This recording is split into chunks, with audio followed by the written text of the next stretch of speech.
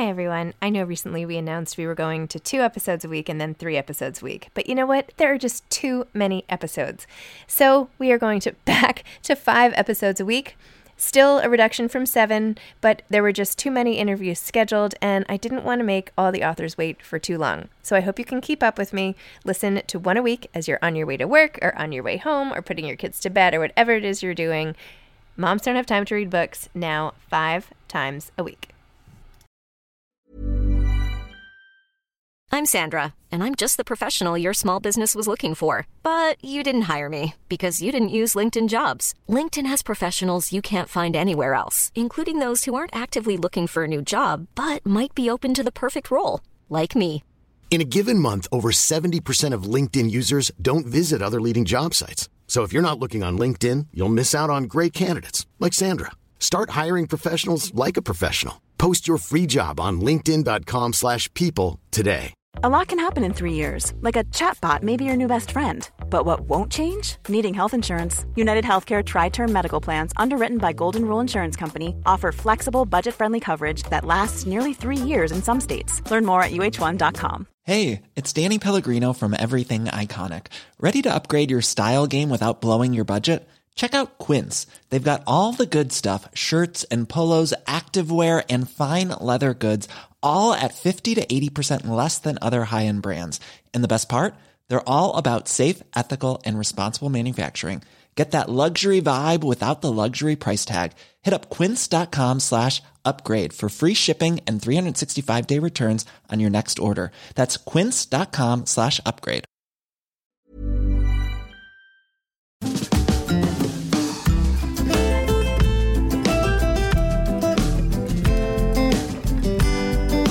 Hi, I'm Zibby Owens, and you're listening to the Webby-nominated podcast, Moms Don't Have Time to Read Books. Book of the Month Club is this week's sponsor. They're offering listeners their first book for only $5 with code ZIBBY, Z-I-B-B-Y. Again, that's code ZIBBY for your first book for $5 to Book of the Month Club, which, by the way, is amazing. I subscribe every month. I get to pick from 5 of their favorite books.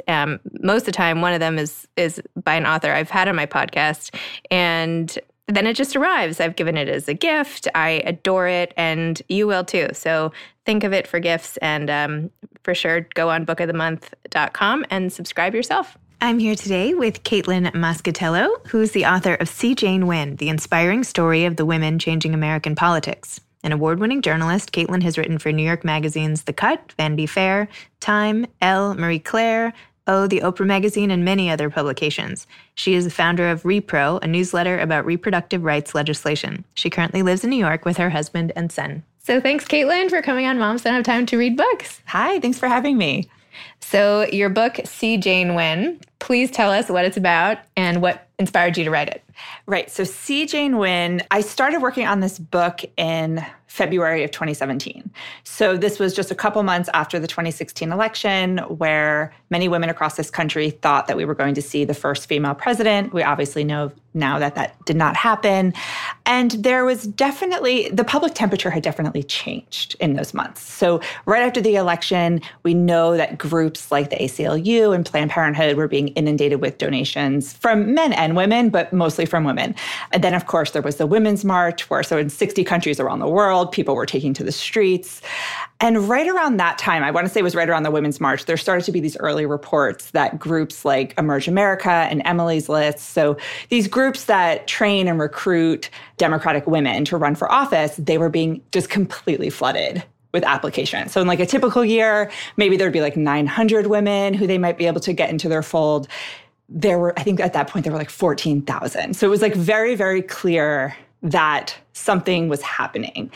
And so I kind of just decided to follow that. So I write about women. I tend to write about gender. I write about women.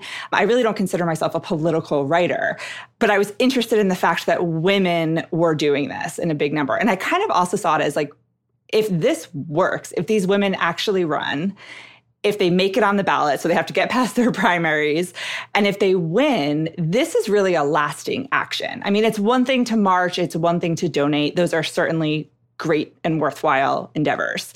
But if we really want to talk about change and we want to talk about getting more women in leadership and getting more women in positions of power and really just getting better representation, like we're a democracy, we should have more women in office. And so with that, I just started calling these groups and connecting with women who were, many of them were even just thinking about running when I started talking with them. I ended up closely following the journeys of 4 candidates. So there's Abigail, I guess I'll use their titles because now they actually all ended up winning. But now Congresswoman Abigail Spanberger. So she's a mom of 3, a former CIA operative. When I met her, I interviewed her over the phone a few times. And then the first time I went down there was right after she launched her campaign. And she was running it out of her daughter's playroom. And it was just like complete mayhem, basically. And she ended up becoming the first woman to ever represent her district in Congress and the first Democrat since 1968. So this was in the beginning, was considered a huge long shot of a race. There's London Lamar, who is a state representative, London Lamar, who is now the youngest Black woman in the Tennessee state legislature, 27 years old. Ana Eskamani, who was a former Planned Parenthood staffer, and she was able to take her activism and bring that into a political campaign. Now she is a state representative in Florida. She's the first Iranian American elected to office in Florida. And she ran this really bold, progressive campaign in a purple district. So by no means, she was out there talking about abortion access, talking about sensible gun legislation. She lived in the district where the Parkland shooting happened a few years ago, and more than 40 people were gunned down in an LGBTQ nightclub. So she really ran this bold, progressive campaign and won by a landslide. And then there's Catalina Cruz. So we're having this conversation here in New York. Catalina Cruz, the first dreamer elected to office in New York. She was undocumented when she was growing up and then ended up becoming a U.S. citizen. She's an attorney and has the most incredible backstory ever.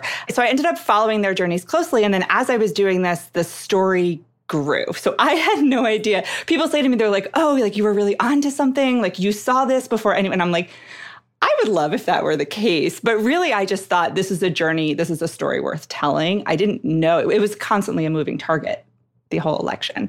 And I didn't know until election night, just like everyone else, that this was an inspiring story. The book was initially, when I pitched it to publishers, which was, again, like back in the spring of 2017, it was See Jane Run, and then they all won. And so I was talking with my editor, and I'm like, well, I guess we could make this, make this See Jane Win. So we ended up changing the title. Wow. Well, that was the book. That was a very long answer. It was great to meet you. No, that was perfect. I loved it. So you talked about what you were just touching on briefly, the aftermath of the last presidential election. You said, we know now that Clinton's loss, however devastating, signaled a beginning rather than an end. Instead of wallowing passively, women were moved to act. And then when you were talking about how you had planned to write about the personal journeys, you wanted to talk about this greater narrative, which I know we just talked about a little bit. But when you're talking about your focus shifting and when you're actually down in it, like following the people, all the candidates and everything, like, take me through how you made that transition. Like, did you say, oh gosh, maybe now I need to go do research on this, or now I need to bring in all of this, or how did you grow the whole scope, or did you just sort of passively watch it unfold? No, I mean, nothing was really that passive, I guess. But nothing seemed passive from the way you told it. This was a lot of reporting. This is almost 2 years of reporting. So the main characters in the book, one of the things, what people ask me all the time, like, how did you pick the women that you followed? And that was a whole big process. And there are people I interviewed who didn't end up in the book, or they ended up in the book in a more minor way. But I wanted women who were going to be really candid with me, who were not going to kind of give me these buttoned up answers, but who also were going to commit to at least one interview a month, who would let me come to their homes, to their districts, and let me shadow them.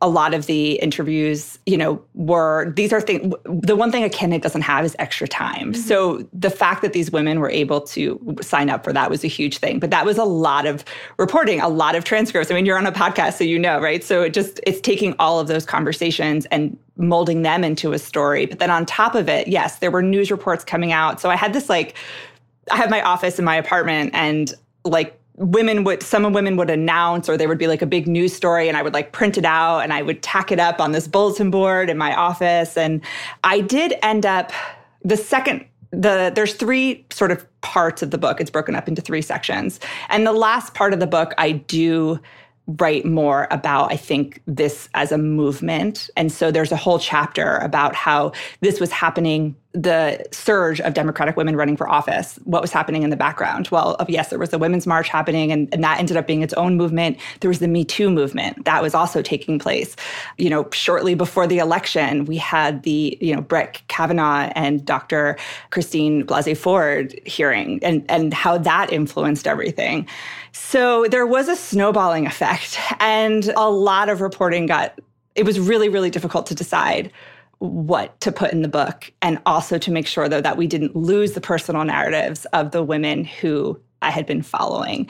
So I sort of think about it as these two layers. So there's like this very in the weeds layer where you're eye level with these women, you're in their homes with them, you're on the campaign trail with them. I spent election night sitting on the floor of Abigail Spanberger's hotel room with her. Well, just like her, we were sitting there waiting to see what the results would be. So there's this very personal layer, but then there is this much bigger story that gets woven through, and I think really comes out in the last section of the book, which includes how these different movements were influencing the campaigns. And then the other thing that I think is really important to the book is that 3 of the 4 main characters are women of color. And I also wanted to make sure that the intersectionality, that the issues that women, because we're running for office as women, right? It sounds like this one big thing and that there's one sort of blueprint for it, and there's not. It's very different to run for office if you are a low-income woman, if you are a woman of color, if you're an LGBTQ woman, and all these trans women. So just getting these things in there and trying to shed light on them without losing sort of that very personal feeling of the book too. So one really interesting part of the book was this unspoken sisterhood you found between women and the candidates who were running, and that people would take them under their wing and say things like, how are you holding up? And assume that it was like such a challenge. And are you making time for yourselves? If people would say, are you doing okay? How's your self-care? And Abigail Spanberger would say, I'm like, I don't have fucking self-care. I'm running for Congress. I'll take a nap in November. Do you want me to win this, or do you want me to go to yoga? Yeah. Which is basically, in my experience with her and having interviewed her for, really followed her story for 2 years, is a very Abigail mindset. Yes. So she's coming at this, you have to remember too, she's a former CIA operative, right? So she's a cool customer. Like there's not much that sort of rattles her. And I think something that I remember when we had this conversation, she was telling me about this. She was actually about to head into a fundraiser. She was here in New York. And so we met up and I was interviewing her and just kind of catching up on the previous few weeks.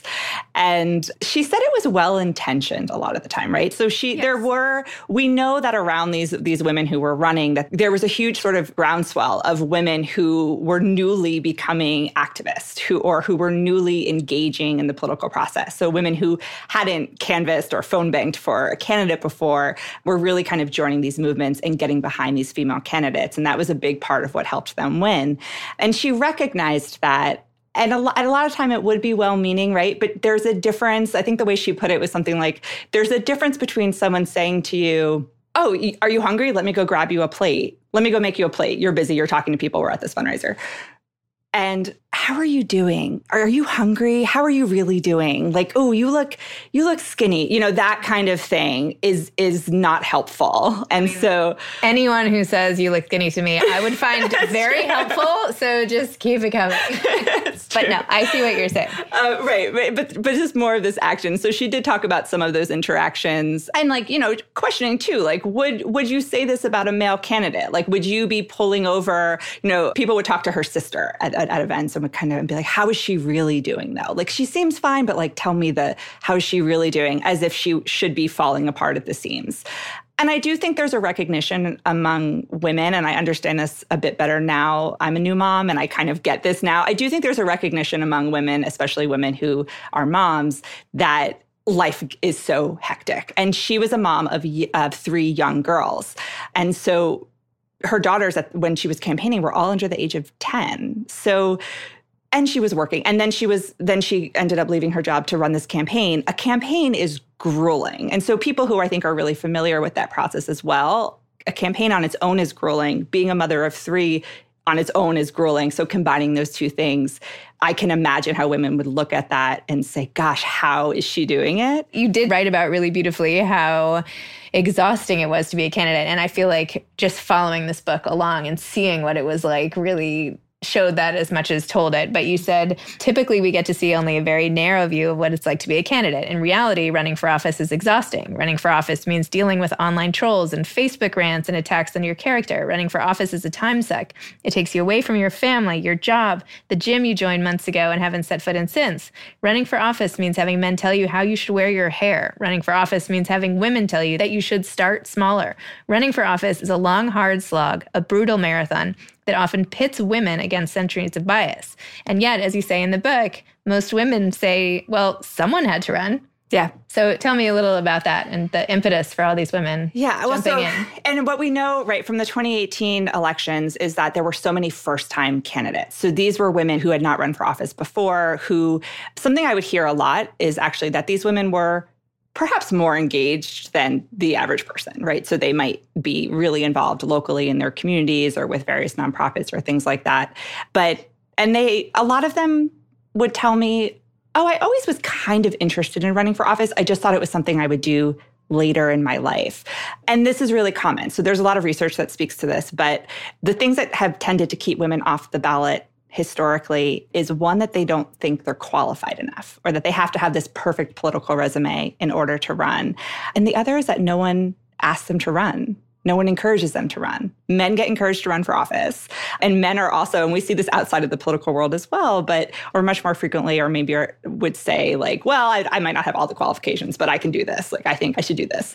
I would be good at it. So those things really went away to a certain extent, I should say, not completely. But those things really went away, I think, with the 2016 election, in that women saw in Hillary Clinton this incredibly qualified candidate who had a long political resume. They saw her lose, and she lost to a man who many Americans knew as the star of The Apprentice, a man with no political qualifications to speak of, and who, on top of that, had run a blatantly racist and sexist campaign. And they saw him take her place. And so I think there was this feeling, and I would hear this from women when I was talking to them, but there was this feeling of kind of, well, if that guy can, if he can be president of the United States, then surely I can run for my state legislature or my city council or for Congress. And what that starts to do is it starts to kind of build a pipeline. So the more women we get into these state legislatures and in Congress, then you think about the future, you think about 10 years from now, 20 years from now, and what the impact of that can be.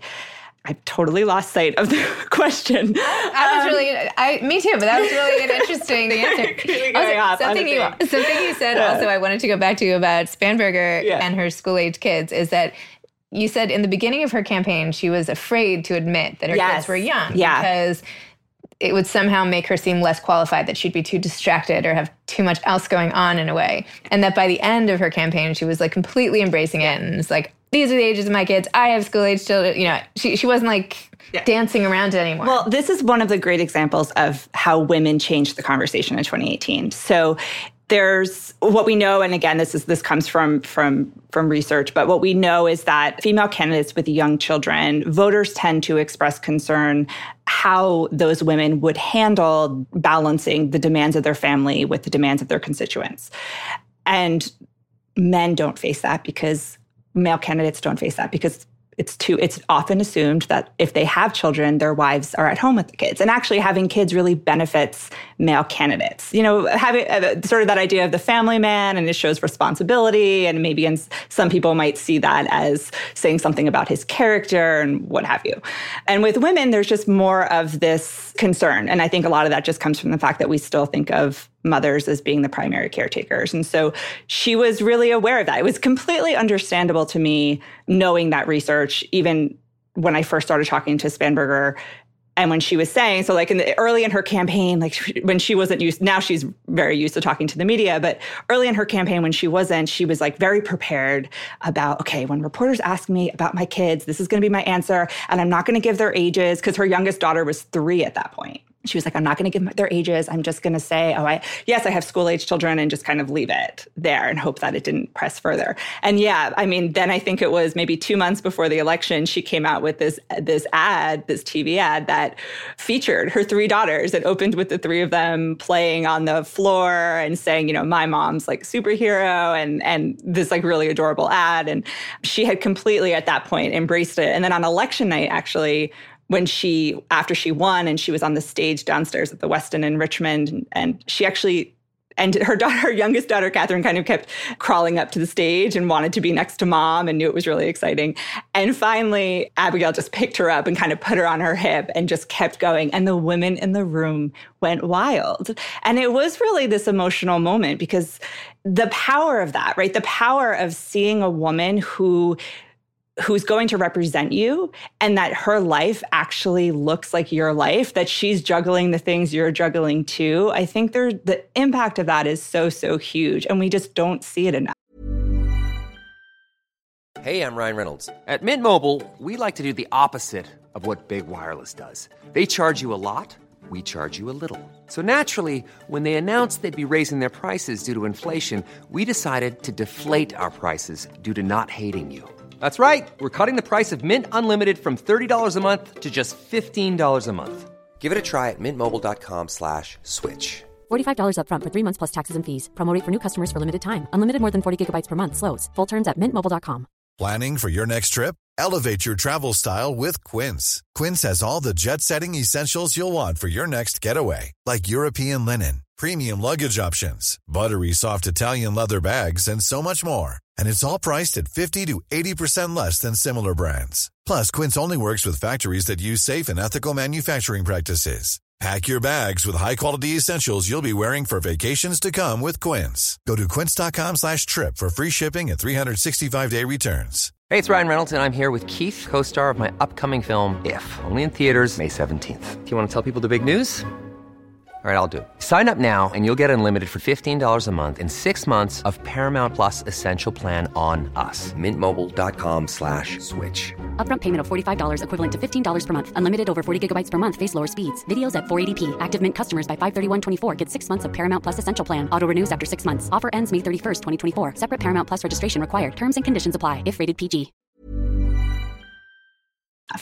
And I love in that moment how you wrote how you said something like she gave her husband one of those looks like, you're doing this wrong, like, let me just take the kid. Yeah, well, that flick of the wrist, right? That any mom knows, that sort of like, no one can see us because we're, but like that flick of the like, give me the kid. Give me the kid, give him to me, that kind of thing. Yeah. And I think that's so recognizable. But yeah, I mean, there was this transformation, and that was just sort of one example of how when you have so many more women running, and in 2018, a lot of the women who were running for office had kids. So it normalized it. There's Luba Gretchen Shirley, who ran for Congress out on Long Island. She didn't end up winning her election, but she did have 2 toddlers when she was running. And people would say, like, the advice used to be, like, don't bring your kids to campaign events. Like, you don't want to like overdo it with the mom thing. And she was like, I don't know, I have to bring my kid to campaign events. Like, my babysitter canceled. Babysitters are $22 an hour. Like, this is too expensive, and this is just how it has to be. She actually successfully petitioned the FEC and was able to change campaign finance law so that candidates can use campaign funds to pay for childcare, which is something that both men and women benefit from, right? So a lot of dads running for office too, like, now that helps their families. But of course, it really is a game changer for women. So for people who need help paying for childcare, one thing you can do is run for office. Get donations and pay for your babysitter. This is a great loophole to know that. Yeah. But it really, again, I think it was just so, I loved that. And I love that that's in the book. But I loved that because it, I think, again, shows women paving the way for other women behind them and just creating this real change. I mean, our whole election, our whole system has really been designed by men for men. And so to see women disrupting that was great. And I also wanted to be able to show, well, how are they disrupting it? And just changing that conversation about, this is what it looks like to be a candidate, and this is who I am, and you're going to see my kids, and because I have kids, and that is also part of what I'm bringing to the table. It speaks also to one of the big things that helped women win in 2018 was that they were so authentic. And there was, I think, this feeling of there was a lot of urgency to running. I think people felt like a very big shift had happened politically in our country and that we were going off the rails. And there was this feeling of, I just have to get in this because I feel like I could be doing better. You know, I don't think it's just in politics, the shift to authenticity. I mean, I feel like in a lot of different spheres and industries, I feel like bringing your kids in is sort of getting more acceptable in a way than it used to be. Yeah. And especially from the point of view of women. I mean, I think pretending like everything's under control and whatever, like, I don't know. I feel like kids in the back of conference calls and, you know, I'm sorry. Right. I don't know. I just feel like all of that is now sort of, you know, there's such a huge shift, like women in the workplace, whatever. And now it's like, not that it's calming down, but it's like, okay, well, we have to find a way to make this work without like pretending that we don't have kids. Right, exactly. So I feel like it's not just in this industry necessarily, but this is how it's reflective in the This is how it sort sphere. of came out in the political sphere for sure. And I think you're absolutely right. Like people really want to feel a genuine connection these days. And it used to be, I mean, even if we're just talking about politics, it used to be that everything was kind of filtered through the media. And now there's social media and you can have your Instagram and kind of show whatever side of yourself that you want to, as you can across industries. You know, see this with celebrities now too. So it used to be celebrities were really relying on like the celebrity profile and everything else. And now they can kind of create their own image and narratives online. Good or bad, though. Yeah, good or bad. I mean, this is not always such a good thing. But yes, it is a thing. After doing all this research and reporting, would you run for office? Yeah, I don't know. I guess I would never say never, but no. I mean, that's not something that I went into this as. That has never been like an aspiration of mine. I think writing this book, you know, I've been a journalist for 14 years. I wanted to do justice to these women's stories. If I can, through this book, do that, and then perhaps also inspire other women who might be interested in running, or get women who maybe aren't as politically active right now, but are curious about how to step into that, whether it's as a candidate or an advocate or organizer or whatever it may be, then I feel like that might be a good use of my skill set toward this goal of getting more women into office and having better representation. But no, I mean, it's not some like aspiration that I've personally have had. Do you think that the upside of it is worth everything? I won't say the downside, but all the work and the exhaustion and the being in the public eye. I mean, there's a lot you have to... There's a lot, yeah. There's a lot you have to put up with to give yourself in this way to be of service to your country. There's a lot of baggage. Yeah. Seeing it all unfold, like, would you tell a close friend to do it? Like what's your inside scoop here? And someone's like thinking like, yes, I really want to do it. I'm passionate. I want to help, but can I, whatever. Yeah. What do you think? So Catalina Cruz has maybe the best answer that I've heard to this question. So I'm going to quote her. She says, if you want to run for office, that is great. But you shouldn't be doing it because it's a next step in your career. You shouldn't do it because it feels like it might be glamorous or it might elevate you in some way. You should run for office if you want to serve. Mm-hmm. It's about service. So if that is in your heart and that motivates you and compels you, absolutely, right? Because what we know now is that you don't have to have everything that I think a lot of women have always thought you need, right? You don't have to have the most powerful network. You don't have to have the richest friends. You don't have to have the long political resume. I mean, there are ways to run for office and be really successful without those things. And so I'm glad that through this book, too, you can really see how women did it at various levels of office. So not just for Congress, but for state offices as well. I feel like this is why there was that sort of movement just for a minute of maybe Oprah would run. Do you remember that? Yes, I do. Right. And it's like, oh, great. I'll vote for her. You know what I mean? Like, it doesn't matter. Like, you want someone you can look up to and you respect. And I feel like if you're smart enough, you figure it out. But I feel like that's the way people think about elected officials right now. It's not glamorous, right? So I think, and I thought about this a lot when I was writing the book, we typically get to see sort of this thin slice, right, of what it is to run for office. So we see candidates at events. We might see videos of them on the debate stage with the lights and they're at the podium, or we see them when they win and they're on the stage again. And that's great, but that's such a small piece of what this is. I mean, it is not glamorous. Again, when I say, like, when the first time I interviewed Abigail Spanberger in person, we were in a messy playroom in her house with like her kids downstairs. Catalina Cruz and I met at a coffee shop. I mean, Ana Eskamani and I were out. I was 8 months pregnant. I was down in Florida with her, and it was like high 80s and we were canvassing and walking around her district. Sounds awful. It was an adventure. 8 months pregnant in hot Florida, like having to do anything that involves leaving your house. Yeah, she was so sweet because she kept like giving me water and was very patient with me when I had to like keep finding bathrooms. But I think that, I was in Memphis in the middle actually of like the first time I was with London Lamar, it was like the grass was frozen in Memphis. It was just it was so, so cold and driving around with her. And you really do see that this isn't for the faint of heart. I mean, running for office, I'm sure there's going to be a lot of women who are inspired by the success that women had in 2018, and that's a really great thing. But I hope, with the book, I really wanted to show, I didn't want to do this book that was sort of like, rah, rah, women running, like, it's so great. It is great, but I also wanted to show really that gritty reality of what it looks like. It should be called like ultra marathoning for office, not running. Yeah. Right? Because it's like you have to be like a triathlete. You can't just like saunter. This isn't like a stroll around the reservoir. You are in it, like crawling. Like, what's that race with the military when you're like on your hands? And like races? A Tough Mudder? Yeah, Tough Mudder. I feel like running for office is like a Tough Mudder of a career, right? Yeah. You have to like get in it. And yeah. I mean, then there's very little sleep. I mean, you're constantly doing events. You have to be, the most effective way to reach voters is to be face-to-face with them. Like, you are not going to win on social media, no matter how great your posts are or whatever. You have to get out there. You have to knock doors.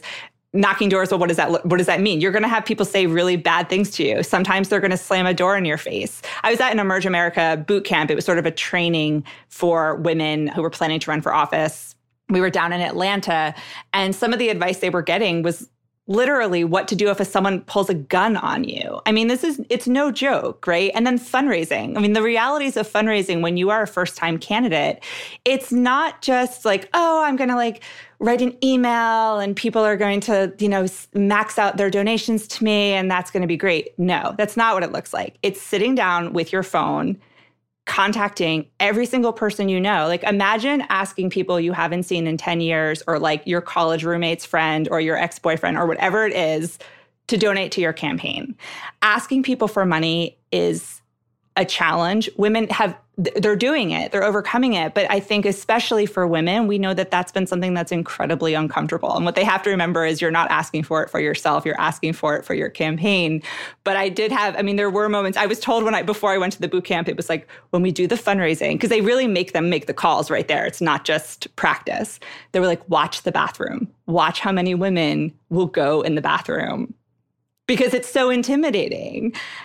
And sure enough, I saw that. I mean, Spanberger even saw, I wasn't at her training, but she said that she went in the bathroom and cried because the woman next to her was like, oh, I'm going to make I have an event with, Senator Duckworth, and I'm in touch with Wendy Davis, and we're going to do all these things. And Spanberger was sitting there like, oh my God, she knows these people. I don't know anyone. Like, I don't know anybody. Like, what am I doing here? I'm such I'm so far behind, and she went in the bathroom and cried. And there was a former congresswoman who's, from a different generation who came in and saw her crying. And Abigail was like, she just gave me this look of total disgust, right? No. And this awful, awful feeling. Of course, Abigail ended up being an amazing fundraiser and, won her election and did very, very well. So she figured that out. So you're clearly like a brilliant reporter, and you wrote about it beautifully, you wove in the narrative, it read page-turning type of narrative woven in with a lot of facts and things I didn't necessarily know.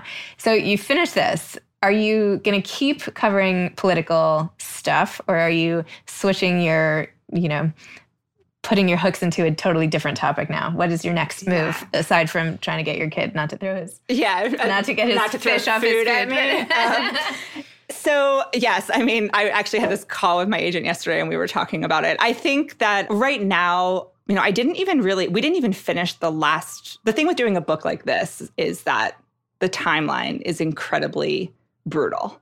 So it was 2 years of reporting, but I only had, after the election, when I knew really what I was writing. So I had written a few chapters, some of which didn't even make it into the book. I had written a few chapters, but really without knowing okay, is this going to be this really inspiring, amazing story of all these women who won? Or are these women all going to lose? And I'm going to have to do this book about what went wrong and where we go from here. And I didn't know the answers to that until election night. So I had this like 8-week period that was really intense, and we wrote it, and then, or I wrote it. I'm talking about my editor, who I was constantly going back and forth with. But I had this 8-week period where I wrote the book, most of the book. And then there was like, I think we did edits through February and March. I hired an independent fact checker, so there was a fact checking process. And then we didn't do the final line edits on the book until June. Then there's this big sort of promotion and press push that you spent a lot of time on in the lead up to the book. The book came out last week of August, and I've just been, since then, I'm getting approached now to do some articles, stuff on this topic, but then also just talking about the book and being out there. So I really even haven't had that second of just, okay, like what is my next thing and like what am I going to do? So I think I have some deadlines right now, so I'm going to kind of get through those. And then my plan is to maybe take like 2 weeks off in December and just like, see my kid and spend some time just letting my mind kind of wander a bit and think about what that next project might be. I didn't mean to put you on. It's okay. Next book title, it's due on my desk in 2 weeks. Thank you very much. My agent yesterday was like, oh, so like what ideas do you have? And I was like, my brain is saturated. Like a book like this, I mean, this was so much reporting. It was really 2 years of that. And then plus the writing process and then the promotion process. And there hasn't been a break yet in it. So December will really be my first break. So yeah, sometimes you just have to regroup. You need the time to. Do you have any advice to aspiring authors, especially in the kind of journalistic reportage, you would say, type of book versus fiction, but this particular type? Yeah. Or just whatever you want to say. Or just whatever I want to say. I guess, gosh, do I? I think obviously it's important to be passionate about the topic. I cannot imagine having worked on this for this period of time and with this much. It had to take over. I'm trying to think of like how I can say this. It doesn't sound, I mean, so many women go back to work after having a kid. I had my first kid throughout. I got pregnant 4 months after I got the book deal. And then didn't know how sick I would be and was like incredibly naive about what the aftermath of that would be like. But it was primary season. Like I gave birth in the middle of primary season. There was no way, given the book that I was doing, that I could sit out. And so I think it was about 3 weeks after I gave birth, I kind of went back into the reporting and the writing again. And and it took me away from I probably wouldn't do it again that way, to be honest with you. I think I would have just taken a good 6 weeks and really just let myself have that time with my son. But I don't think that I could have, and I think with any job that you're doing, there's always that personal sacrifice and just giving up something or giving up a certain time or of yourself. It was worth it to me in that I was so passionate about this project. These women were so incredible to me. What they were doing was so gutsy to me. And I just think if you're going to do a book, you obviously need to like really, really believe in it. I think there's some books out there, and I'm not talking about any book in particular, but there are these books that kind of come out that just feel like the person wanted to do a book. And it was just like, it's some idea that they've packaged and it comes out and it's, whatever. But I really believed in this. It was worth going back after 3 weeks to me. And so I guess like if you're going to do this kind of book and you're going to do something that is a really long reporting process and that you're going to have to be in the weeds with for a long time, it's obviously important to do something that's close to your heart. Otherwise, I would say just drink a lot of coffee. I was actually at one point, I was breastfeeding my son, and I got to a point, I stopped breastfeeding him at 6 months, and I was in the thick of the book writing then. I think I had about 4 weeks until my deadline. And, kids at that age don't really sleep through the night. So like my husband and I were like up in the night, and we were every morning started at like 4 a.m. and our day would start at 4 a.m. And it was just a really wild time. And I was like, I'm not going to survive this without coffee. And I did kind of get to a point where I was like, this is way too much caffeine. I can't be breastfeeding anymore. And I stopped breastfeeding. I just couldn't. I had to like give on some of those things that maybe I wouldn't have. But I can't believe you made it 6 months without coffee. It was kind of just no. I know. Well, let me clarify. Oh, okay. I would allow myself like a latte a day, which is completely fine, by the way. Like do what you have to do. Right. But no, I mean, at that point, like to get through, it was like a 4 latte. Yeah. It was a 4 coffee a day just to kind of make it through those sort of 14-hour writing days. So, wow. Yeah. I mean, women do a lot more. I mean, I'm incredibly fortunate. Like there's women who are forced to go back to work and who work on their feet for 12-hour, shifts after they give birth. So I'm by no means special, but it definitely, just personally going through it, I was like, oh yeah, this is tough. Like this is what people talk about. And it's no joke. It's no joke. No joke. Well, thank you for going through it. And thanks to your son for sparing a little of you so that you could report and produce this magnificent book that's really important and inspiring and really awesome. Oh, thanks so much. No, this was so fun. Thanks for coming on. This episode has been sponsored by Book of the Month Club. bookofthemonth.com. Enter code ZIBBY to get your first book for $5. Thanks for listening to Moms Don't Have Time to Read Books. You can follow me on Instagram at Moms Don't Have Time to Read Books. Thanks so much to Steve and Ryan at Texture Sound for the sound editing. And thank you to Morning Moon Productions for providing this fantastic intro and outro music. Thanks for listening. You could always email me at zibby@zibbyowens.com.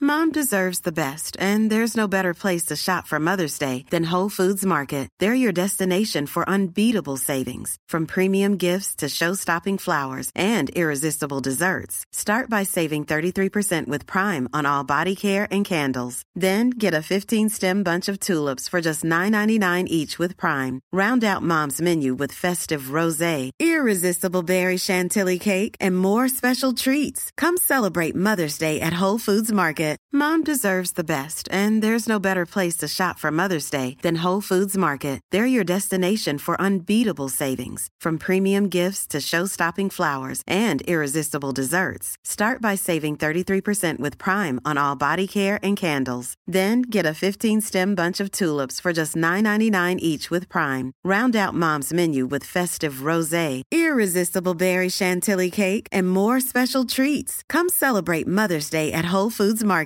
Hi, I'm Daniel, founder of Pretty Litter. Did you know cats tend to hide symptoms of sickness and pain? I learned this the hard way after losing my cat, Gingy. So I created Pretty Litter, a health monitoring litter that helps detect early signs of illness by changing colors, saving you money and potentially your cat's life. Pretty Litter is veterinarian developed, and it's the easiest way to keep tabs on your fur baby's health right at home. Go to prettylitter.com and use code ACAST for 20% off your first order and a free cat toy. Terms and conditions apply. See site for details.